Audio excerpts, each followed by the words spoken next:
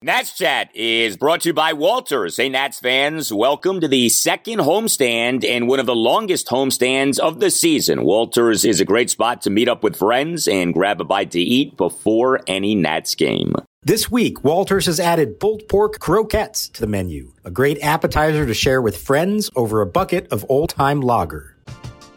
We're driven by the search for better, but when it comes to hiring, the best way to search for a candidate isn't to search at all. Don't search, match with Indeed. Indeed is your matching and hiring platform with over 350 million global monthly visitors, according to Indeed data, and a matching engine that helps you find quality candidates fast.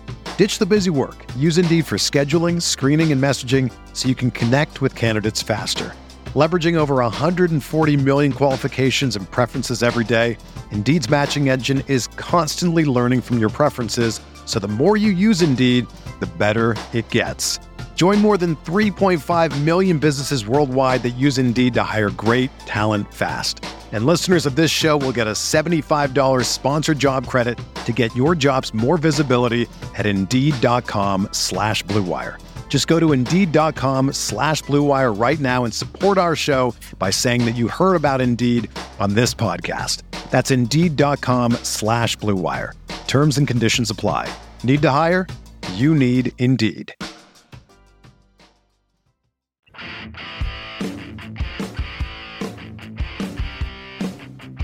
And Gray rocks, kicks, and deals. Swing and a miss. He struck him out with a curveball. Yet another strikeout for JoJo Gray, who's piled them up. Now the pitch. Swinging a ground ball to first, fielded by Bell. He's going to flip it to Voth, who steps on first. And bang! Zuma, Curly W's in the books. The Nationals take game one of the day-night doubleheader from the Diamondbacks. The 0-2. Swinging a ground ball, rolled left side. Shortstop Fox in, Fields fires, and it's in time.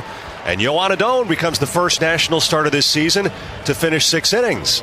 And it's the first time he does so in his very brief big league career. And the 1-1 pitch. Swinging a fly ball left field. Thomas moving back. He's there. And he makes the catch. Bang! Zoom! A sweep of the doubleheader. And a Curly W is in the books. And welcome to Nats Chat for Wednesday, April 20th, 2022, along with Nationals insider Mark Zuckerman of MASNsports.com. I'm Al Galdi, host of the Al Galdi podcast. Well, do not look now, but the Nats are 6-7, and do not look now, but the Nats finally this season have gotten an outing of at least 6 innings from a starting pitcher. Yes, it actually finally happened, and it happened on what ended up being a tremendous day for the Nats. The Nats on Tuesday sweeping a doubleheader against the Arizona Diamondbacks at Nationals Park. 6-1 the final in Game 1 on Tuesday afternoon. 1-0 the final in Game 2 on Tuesday night. The Nats pitching in both games ended up being really good. Tanner Rainey did walk the tightrope in the 9th inning of Game 2, but Mark, Tuesday ended up being a good day for the Nats. With all apologies to Charlie Slows, everyone, remember where you are, so you'll remember where you were when Yoan Adon threw 6 1/3 innings and took the mound in the top of the 7th for the first time this year. It was a thing of beauty. It was a great thing to see. You know, you knew somebody would get there eventually. It just required quality performance. And I'm going to put a little bit of a downer on this. I think the Diamondbacks lineup, having now watched them for 18 innings, is a bit lacking. I will say that when I saw their lineup this morning and looked through it, there were a lot of names in there I just don't even recognize. Maybe these are young kids who've got a chance to blossom into something, but for right now, they're not the most imposing group. But good on the Nats. They made the most of it. They took advantage of it. And I don't care who you're facing. You win a game 1-0, you did a lot of things right, because all it takes is one mistake to botch a game like that. So in a lot of ways, I actually think the 1-0 victory is most impressive. Well, you know, we talk about what matters and what doesn't for the Nationals this season. And, you know, I said to you going into this season, I'm not concerned with the wins and the losses. I think a lot of people are of that mindset. But what matters, right, is how young players do. And I think what makes Tuesday a particularly good day, you had 2 young starting pitchers do well over these 2 games. And that, to me, was such a great thing to see. Josiah Gray in Game 1, 1 run, 5 1/3 innings, 8 strikeouts. And then Yoan Adon in Game 2. I mean, I don't know if it's too dramatic to say that he was pitching for a spot in the rotation, but he might have been. He had struggled over his first 2 starts in the rotation. I think if you're classifying who's number 1 through number 5 in the rotation, Adon pretty clearly is the number 5. I mean, over his first 2 outings, he had allowed 10 runs in 9 innings, and he goes out there on Tuesday night, and he provides clearly the best outing that a Nat starter has provided this season. Now, to your point, the Diamondbacks are not a good team. There's no question about that. But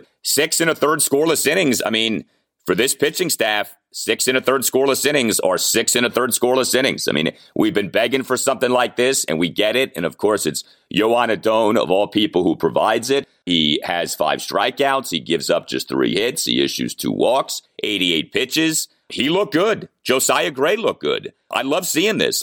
It's one thing if, I don't know, a Josh Rogers does this. That's fine. That's nice. But a guy like Gray, a guy like Adon, 2 potential building blocks. In the case of Gray, obviously, there's real pressure on him to be a building block. I think that's a particularly good thing about Tuesday for the Nats. Yeah, it is a nice way to put it all together. Take a doubleheader and establish a good narrative from the entire afternoon and evening when you can have 2 young starters who do that. And it doesn't matter who you're facing. You still have to go out and do the job. In Adon's case, he set the tone immediately. First inning, 9 pitches, 7 strikes, and mostly fastballs he was pounding them with, and just never let up along the way. A couple of little jams, but nothing all that serious. And he gets through the 5th on 66 pitches, and you're saying, okay, he's coming back for another inning. And then he completes the 6 on 10 pitches. And now we're saying he's not just going to go 6, he might go 7, or at least get the chance to. And he comes back out and faced 2 more batters in the 7th. So he stuck with it all the way. There was no fading at any point. It was nothing like, well, as the pitch count's getting up there, or, facing the 3rd time the lineup, that wasn't a big deal at all. They went 1 for 6 against him the 3rd time through the order. So that's a great sign. I go back to his last start in Pittsburgh. It was the series opener there when he gives up 6 runs on 9 hits and 4 2/3. Most of the damage came in 1 inning. The bottom of the 3rd, gave up 4 runs on 6 hits. They crushed him that inning. But he came back the next 2 and was pretty solid after that. And if you remember from watching the broadcast, Kevin Frandsen alluded to maybe something was going on there in the 3rd inning. Maybe the Pirates had figured out something about him tipping his pitches. It seems like they caught it. They made an adjustment. And I think whatever he did in this game here against the Diamondbacks suggests that he took the information he was given, he applied it, and he succeeded. And I think that's a great sign for a young pitcher to be able to make adjustments like that. Then the last game on the fly, this one coming into it, that bodes well, because that says that maybe the only reason he was hit hard and gave up those runs last time was that something was going on that he didn't realize he was doing. If his stuff is actually this good, that's a really good sign. Yeah, I mean, you think about Adon, right? Davey Martinez publicly lobbied for him to be in the rotation. Davey doesn't often do that. So there's something to him that Davey likes, and presumably others within the Nats management team like as well. He's a bigger guy, 6'2", 246. I know we don't often talk about pitchers' weights, but he's actually the heaviest pitcher on the Nats staff. And I don't mean that like he's overweight. I mean like he's got some mass to him. He throws hard. We know that. So there is something there. He had struggled over those first 2 outings, but, you don't want to overreact to 2 starts like that. So we do see on Tuesday night what he's capable of doing. And, with this rotation, like we've discussed, this team is begging for anyone to step forward and provide quality pitching. Okay. And to me, it doesn't matter who you are, what your contract is, or your background is. Like, anyone who can do the job, please demonstrate that you can do the job. And if Adon can do that, that's great. So good for him. Was very happy for him to see him do as he did on Tuesday night. And then with Josiah Gray in game 1 on Tuesday afternoon. So, he struggled in his first outing of the season, but he was quite good in outing number 2. And then he was good again on Tuesday afternoon. And I got to tell you what is really jumping out here. And I brought this up to you the last time we talked about Josiah Gray, but the strikeouts, 8 strikeouts in 5 1/3 innings. You look at Gray now so far this season, 3 starts, 14 1/3 innings, but 18 strikeouts over the 14 1/3 innings. He's averaging 11.3 strikeouts per 9 innings. And he last season in his time with the Nats averaged about a strikeout per inning. So that's really good. The sample size is starting to grow here a little bit with Josiah Gray. And I think we can say he's a strikeout pitcher. And that's good. Like there's a lot of value in that. Now, he's only totaled the 14 and a third innings over his 3 starts. So you want to see him add some length to his outings. But his ERA is 3.14. Like I said, 11 plus strikeouts per 9 innings. Nobody is totally sold on Josiah Gray, but I think you like what you're seeing from him. And you certainly liked what you saw from him on Tuesday afternoon. Yeah, what we're seeing is like last year. When he's on, he's really good. And you can tell because he is getting the strikeouts. When he was at his best last year, those were the high strikeout games. Remember, 10 of them in Atlanta one night, 8 of them in this game. It's mostly a function of his curveball, which was outstanding in this game. But it's also about getting the 2 strikes to be able to now throw that pitch and finish them off. He was facing, I don't know if I've ever seen this before, he was facing a Diamondbacks lineup with 9 left-handed batters. So some of them are switch hitters, but against him, a righty, literally everybody he faced was left-handed. That's a tough thing to do. I don't care who you are. And he knows that's where the curveball comes in. He throws the curveball more to lefties, the slider more to righties. So he barely threw any sliders in this game. But it shows the advanced repertoire that he has, that he can kind of pitch a different game against a lefty-heavy lineup like this and can have success. So I was really impressed with that. He had one jam in the 4th that he pitched his way out of, thanks again to a strikeout. He finished strong. I think he could have kept going. He was at 87 pitches in 5 1/3. And I was actually thinking, boy, on the opener of a doubleheader where you need the innings, maybe Davey lets him go. But I got it. It's the number 3 and number 4 hitters, left-handed hitters. You have Doolittle warm and ready in what was then, I think, still a tight game. What was it? 2-1 at that point. So I get it. Doolittle did a good job, get out of it, and they went to the rest of the bullpen. I think we're going to see him take the reins off Josiah a little bit here as we move forward. Davey talked before the game about how there's going to come a point here where they want him to go 7 innings, 110 pitches. I think we're getting there as he starts to establish himself. If he can keep the pitch count down like that, show he can get hitters out, second time through the order, I think there will be a day here fairly soon where we see him extended. And that's a great sign. That's kind of the next progression for him. It's that and just consistency from start to start. I said when he's really good, he's been really good. When he's not, he's been really bad. So far, we haven't completely experienced that yet this year, but we know from last year that the bad starts are really bad. You just hope he minimizes those. Yeah, I mean, he did have an issue last year of giving up home runs, and he did give up a big-time homer in this game on Tuesday afternoon. It was only a solo homer, but it was quite a homer by Dalton Varsho to center field for a 1-0 Arizona lead. The homer coming at the top of the 3rd came on a 2-out first pitch solo homer when it projected 406 feet per Statcast. But, I always wonder, too, with a guy like Gray, if Davey has in the back of his mind, let's get him out while his final line can still be good. I know managers will never admit to that, but if you say to yourself, all right, now would be a good time to end Josiah's day. You get out with him. He can feel good about himself instead of trying to push it. Like I said, Davey's never going to say that, but I do wonder sometimes if he thinks of that. He actually did kind of say it after this one. he started with the matchup with Doolittle and all that, but then he also said something to the effect of, I wanted him to come out feeling good about himself.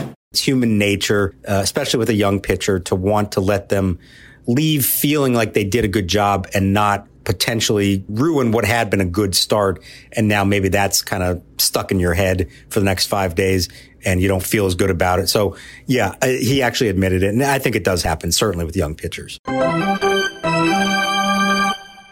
Are you a law firm partner looking for a better situation for your practice and a blockbuster contract worthy of Juan Soto? If so, you should call Mason Kalfas of Zenith Legal in Washington, D.C. He works with law firms and lawyers on finding the perfect match. No platoons, just superstars. Some lawyers switch firms because of conflict. Some lawyers switch firms for a better platform for their practice. And some lawyers switch firms for more money. You need the Scott Boras of legal headhunters working for you, and that's Mason. Mason will work with you to find a better fit for your practice and ultimately the best deal for you and your entire team. Call him today at 202-486-3535 or check out his website, zenithlegal.com. This is an unprecedented time in the legal market, and many top firms are looking to expand. Call Mason today. Zenith Legal also works with associates and distinguishes itself on personal service. Zenith Legal doesn't just spam resumes out to law firms. Zenith Legal talks to the right people and gets your resume in front of the decision makers who matter. Whether you are a Rainmaker partner or a mid-level associate, give Mason Kalfas at Zenith Legal a call today to accelerate your career. Call today,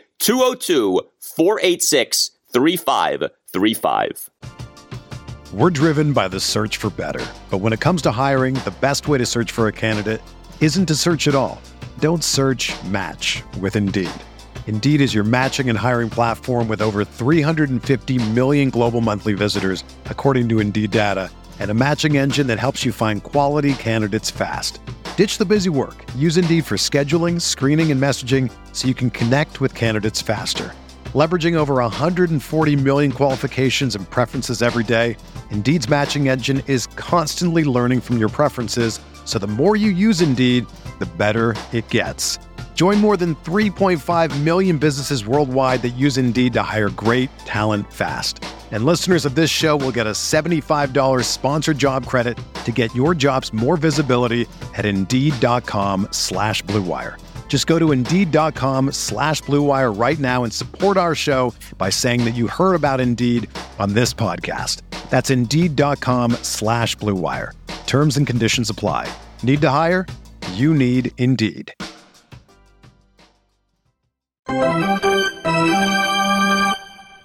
Rainey sets. It'll be a 2-0 pitch, and it's on the way. Swinging a broken bat, pop-up foul. Franco coming over near the stands, has a play, and he makes the catch for the out, 2 away. And Franco makes the play, 2 out here in the 9th inning with the bases loaded. So the Nats starting pitching was very good on Tuesday, but the Nats relief pitching on Tuesday was outstanding. Game 1, 4 Nats relievers combined for 3 2/3 scoreless innings with 4 strikeouts. Game 2, 3 Nats relievers combined for 2 2/3 scoreless innings with 4 strikeouts. This bullpen, I mean, it's a weird deal, right? Because you never know what to think about these Nats bullpens going into seasons.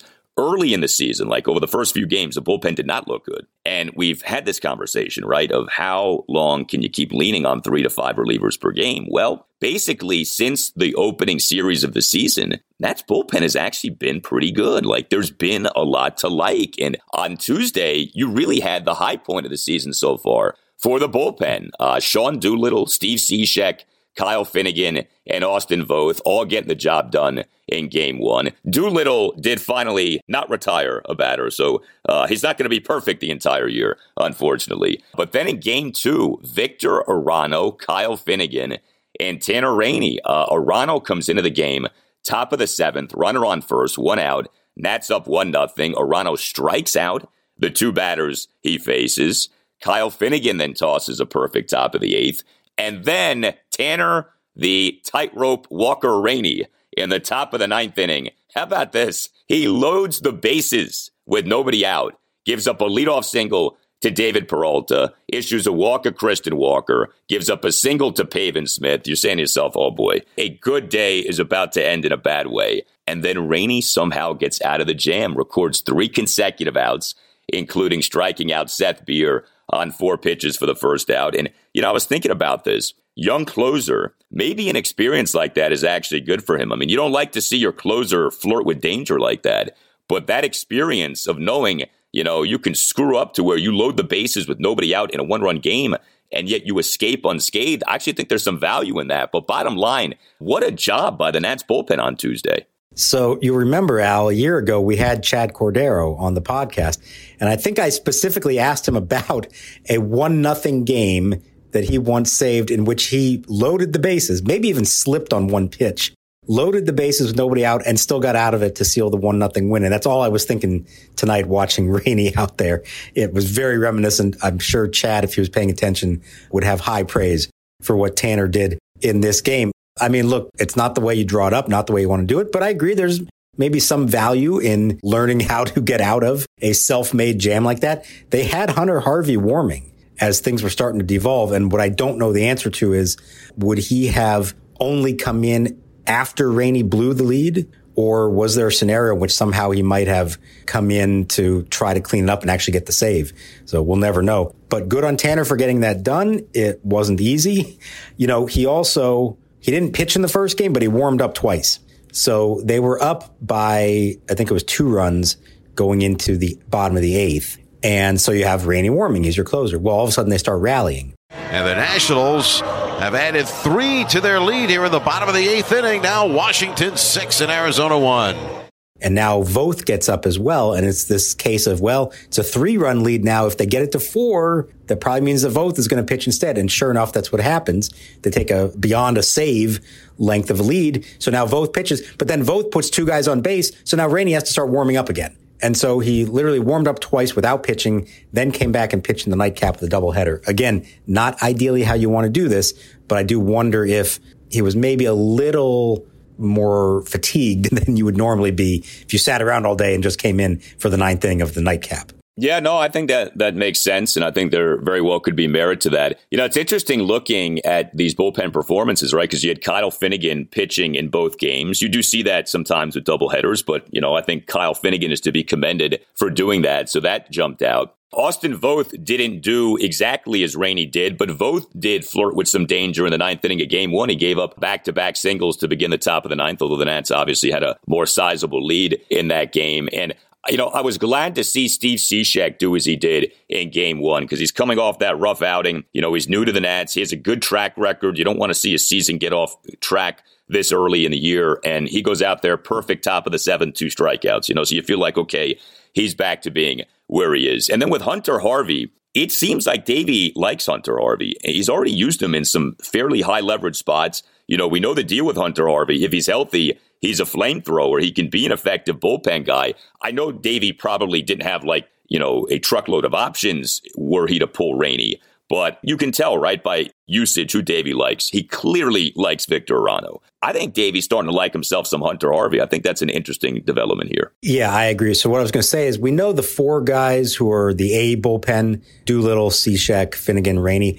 I think Arano and Harvey have graduated from the B bullpen. They're now the A1 bullpen. Okay. They're like on the verge. They might get there. They're sort of in transition. They're not quite there yet, but they seem to be trending in that direction. And you can tell, like you said, it's the way Davey is using them. He's trusting Arano to pitch in jams. He's his fireman. When the starter gets into trouble or another reliever gets into trouble, he's going to Arano. More often than not, he's gotten it done. It hasn't been every time. He's a little, still needs to establish some consistency there. And Hunter Harvey, you're right. You see the arm. He's got probably a better arm than anybody else in the bullpen. Now he's got to show that he can harness it, that he can do it night in and night out and stay healthy. But if that all pans out, that's going to be a big arm for them to look at. And we've discussed it a few times, but there is legitimate bullpen depth here, something that this team has not had in a long time. And it's frankly what made a doubleheader like this possible. Think about if they played this exact same doubleheader a couple years ago.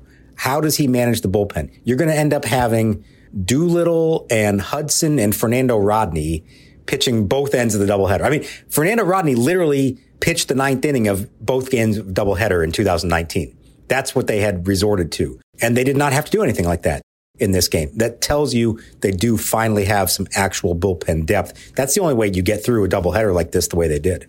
Yeah, with bullpens, it's quality, but it's also quantity. You need multiple guys, especially a team like this with questionable starting pitching. And at least for now, it does appear as if the Nats do have themselves some bullpen depth.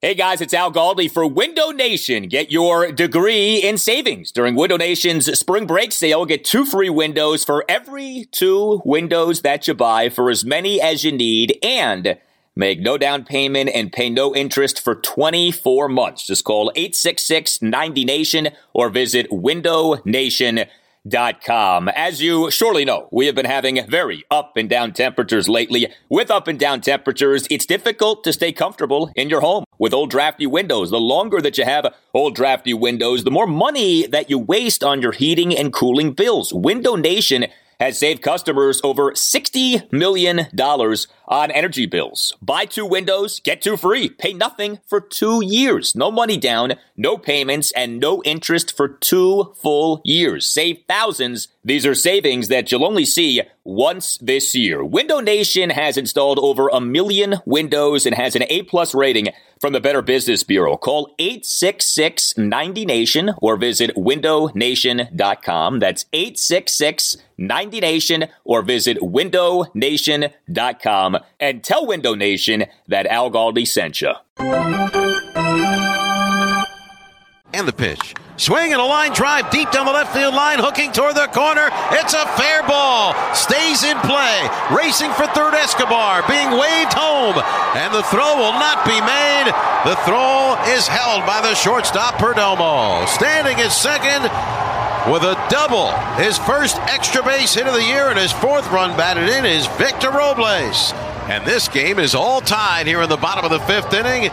It's now the Diamondbacks 1 and the Nationals 1. Robles makes Marte pay for the drop pop. So with the Nats offense in this doubleheader sweep, the offense remains in a place that's, not great. The offense wasn't terrible in game 1. It really wasn't much of anything in game number 2, but 2 guys really stood out to me, Cesar Hernandez and Victor Robles. So go figure Cesar Hernandez. He had not registered an extra base hit this entire season, right? We've talked about this. The Nats, they are getting some singles, but they're not hitting for any power right now. And they continue to not hit for much power. 0 homers for the Nats in this doubleheader on Tuesday. But Cesar Hernandez, 0 extra base hits over the Nats' first 11 games of the season. He ends up having an RBI double in each game on Tuesday. So such is life. But Hernandez in game 1 in the Nats' 2-run 5th, a 2-out RBI double down the left field line to give the Nats a 2-1 lead. And then Hernandez in game 2 in the Nats' 1-run 6th, an RBI double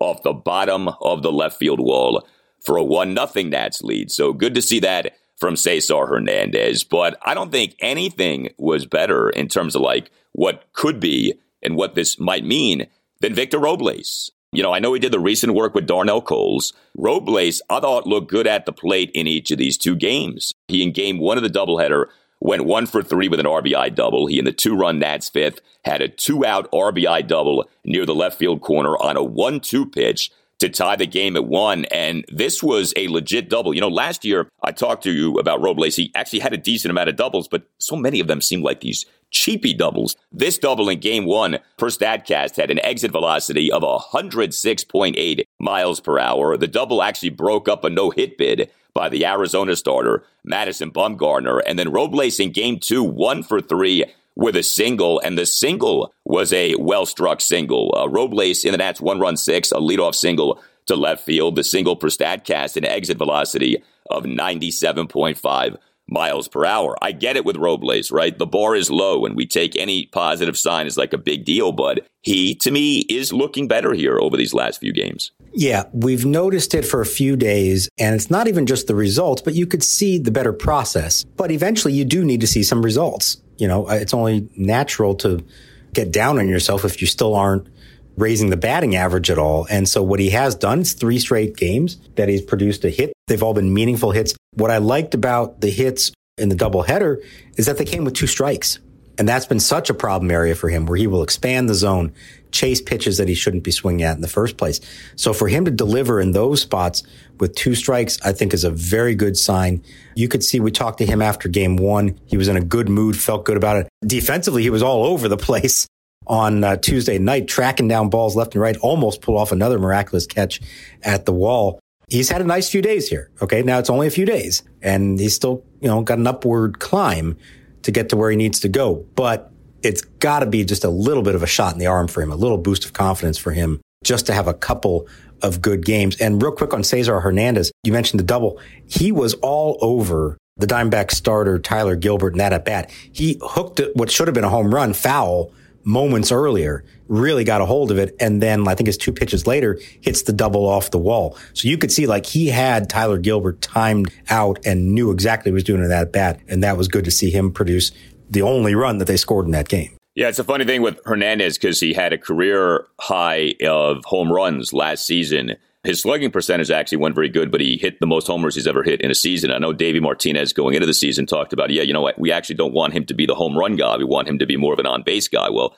I don't know if Davey meant to not have any extra base hits, but he does finally get 2 doubles on Tuesday. Yeah, you mentioned Robles on Tuesday night defensively. So that top of the 4th inning, Robles, this was like the Victor Robles show that inning. He begins the inning by making a great diving forward catch of a lineout by Christian Walker on the very first pitch of the inning. Christian Walker leads off. The first pitch is lined to center field. Racing in is Robles into a dive, and he caught it.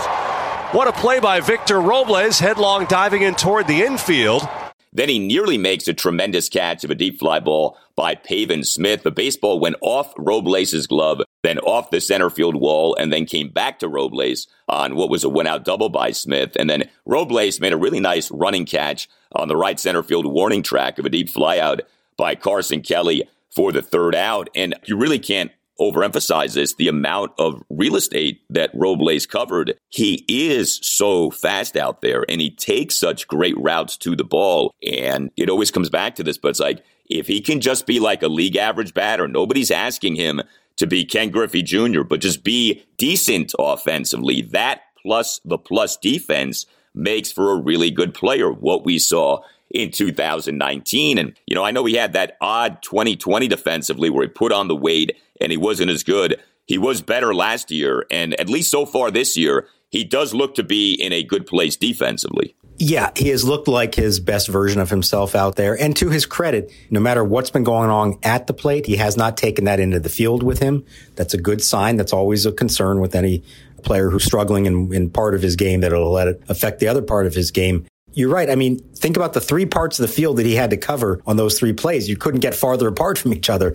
And I know it doesn't count as a catch. It's a double because the ball deflected off the wall. And by rule, that's a hit. I almost feel like that was the most impressive play of them all. Just the fact that he still came down with the ball in his glove without it ever touching the ground. It's a double, but I'm giving him some little extra credit for that one because I thought that was a phenomenal, both the ground he covered and then the agility and the concentration to hold on to the ball after all that. Yeah, he should get like half a put out for that or something. I don't know. Sure. Yeah, why not? Figure out the scoring on that. How about this? The Nats swept the doubleheader despite Juan Soto going hitless over the 2 games. The Nats won Game 2 despite Soto, Nelson Cruz, and Josh Bell going a combined 0 for 10 with 1 walk. So, yeah, I mean, this does speak to the Diamondbacks. They're not a very good team, but, you know, newsflash, the Nats aren't exactly a pennant contender. So for them to do what they did on Tuesday was good to see. Happy to see the Nats do this. I do want to ask you about 2 other things regarding what happened on Tuesday. Number 1, the attendance.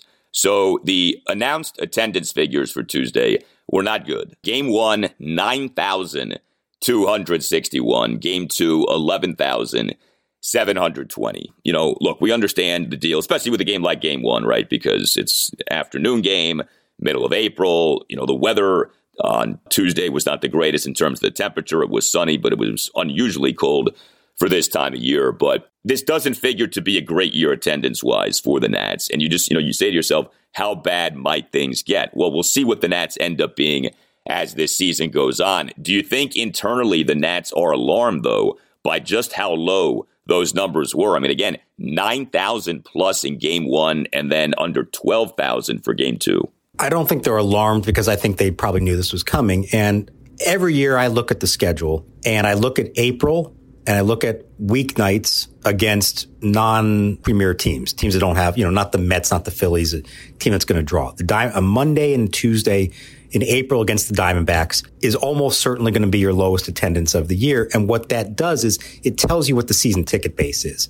You know, remember, when they announce the attendance, that's the paid tickets. It doesn't mean how many people showed up to the ballpark. It's how many tickets they sold for the game. So I go into the day thinking, okay, whatever number we see here in this one is probably pretty close to what their season ticket base is.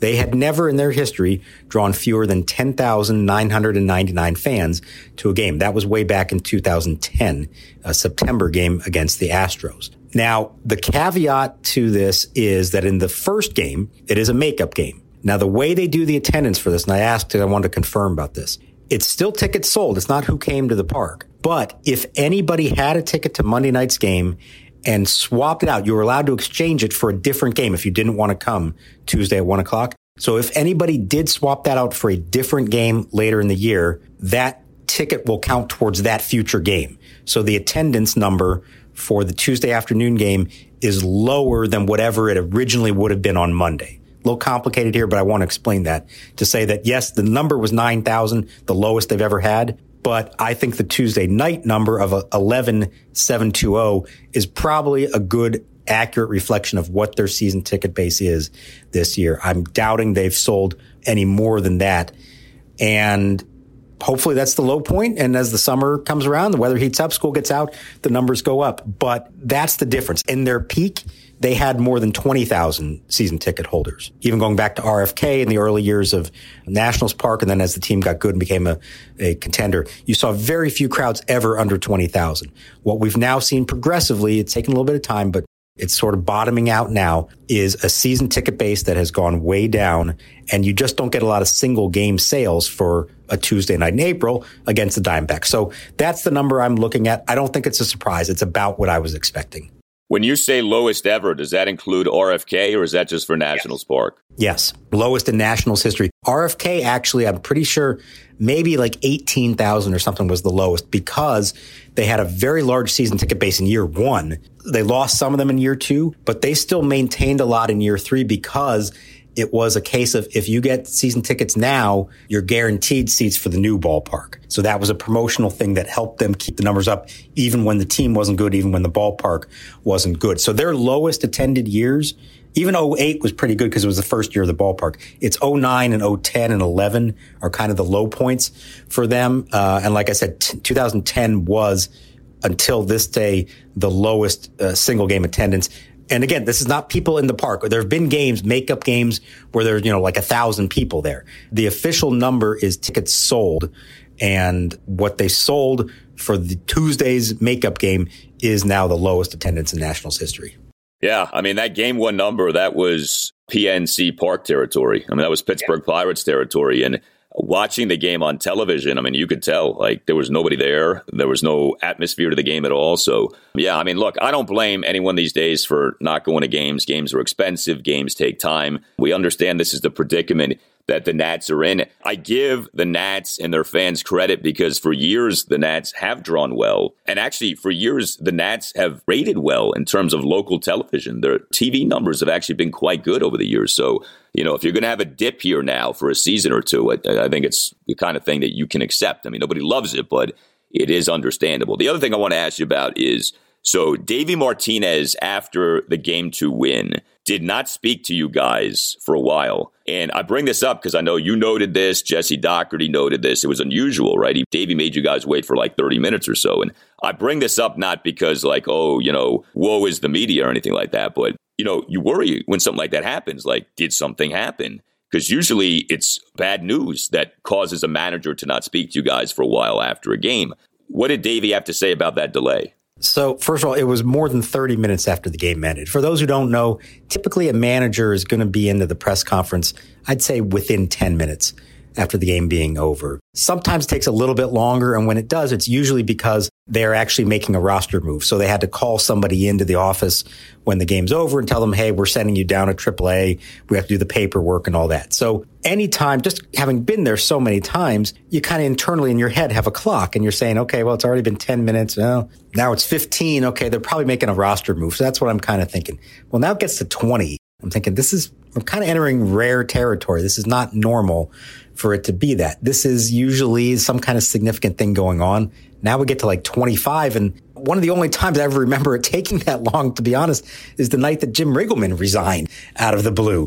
So I wasn't worried about anything like that happening, but it does, your mind starts spinning and you're like, okay, what could be going on? Clearly something seems to be going on. Well, it ends up more than a half hour. He finally comes in. Jesse Doherty of the Post asked him, this is unusual. You took this long. Is anything going on? You guys make a roster move? And Davey said, no, we were just spending a lot of time with Yoan Adon, letting him celebrate his first major league win. And Jesse pushed a little more, asked about some other stuff. He said, well, that's all within the circle of trust that they have. And, we don't really share that. So take him at his word. Don't take him at his word. I suppose we could find out more on Wednesday if there are roster moves made. Maybe that's what was going on. Sometimes they don't like to announce them right away because they want the players who have been demoted to have a chance to leave the ballpark without being interviewed by us, knowing what had happened. We'll see. I would not be surprised if there is some kind of news that explains why it did take so long, but what they were telling us, and at least what I witnessed with my own eyes going in the clubhouse afterwards, I did not see anything out of the ordinary. Yeah, so we did want to note this in case there is significant Nats news over the next 24 hours. You heard it here first that there could be news that is coming, but we hope that everything's all right. I was kind of worried that like something bad had happened and Davey was like breaking bad news to people, but hopefully that's not what took place. Well, you tell us what you think. Very good day for the Nats on Tuesday. You can tweet us at Nats_chat. You can email the podcast, natschatpodcast@gmail.com, including if you would like to become a sponsor of the Nats Chat Pod, hit up Tim Shovers. Again, the email address is natschatpodcast@gmail.com. Our new Nats Chat Podcast t-shirt is out. It is red. It is fantastic. You can get yours by going to natschatpodcast.square.site. That's natschatpodcast.square.site. All Nationals radio highlights on Nats Chat are courtesy of 106.7 The Fan. We continue to very much enjoy your tales of your first games in terms of attending Major League games. We're getting all kinds of great submissions for this. You can send us an email with your story. You can also send us a voice memo with your story at natschatpodcast@gmail.com. And so we will leave you with this tale from Eric in the Dominican Republic. And we'll talk to you next time on the Nats Chat Podcast. Hi, Al, Mark, and Tim. This is your number one fan for Nats Chat Podcast, living in the Dominican Republic. And today I just wanted to share with you, it probably wasn't the first baseball game I went to, but the first really good memory I have. That was April 3rd, 1989. It was at Memorial Stadium, Baltimore Orioles versus the Boston Red Sox. Roger Clemens, who was a two-time Cy Young Award winner, was pitching. And because the Orioles had been so bad the year before in 1988, they actually began the year losing their first 21 games. There was very little hope for them in 1989, but that game, my dad had actually got me a bunch of tickets for my buddies and I for my birthday. I remember seeing my hero for the time, Cal Ripken Jr., hit a 3-run homer off of the Rocket. And in the 11th inning, Craig Worthington had a walk-off hit to win the game. And that really kind of propelled the Orioles to a wonderful season, a really fun season where they almost went from worst to first. They actually lost to the Blue Jays in the last weekend of the season to miss out on the playoffs. But that was just such a great memory and really kind of kindled my love for baseball. I remember being in a packed house, 52,000 plus at Old Memorial Stadium, which was not a very beautiful stadium, but really had a great impression on me just to love baseball. And so that's what I wanted to share today. Thanks again for the great podcast and keep up the good work. The fans file into Memorial Stadium, and we're waiting for the number one fan right now, President Bush, to arrive. Frank Robinson meeting at home plate with the umpires as they exchange lineups. Don Denkinger, Larry McCoy, Steve Palermo, and Durwood Merrill, the umpires today. 2-2 count. One out. Orioles on second and third. Hit deep to left. Could be over Greenwell's head. It's gone! 3-run home run, Cal Ripken. Without the ones like you, who work tirelessly to keep things running, everything would suddenly stop. Hospitals, factories, schools, and power plants, they all depend on you. No matter the weather, emergency, or time of day, you're the ones who get it done. At Grainger, we're here for you with professional-grade industrial supplies. Count on real-time product availability and fast delivery. Call, click Grainger.com, or just stop by. Grainger, for the ones who get it done.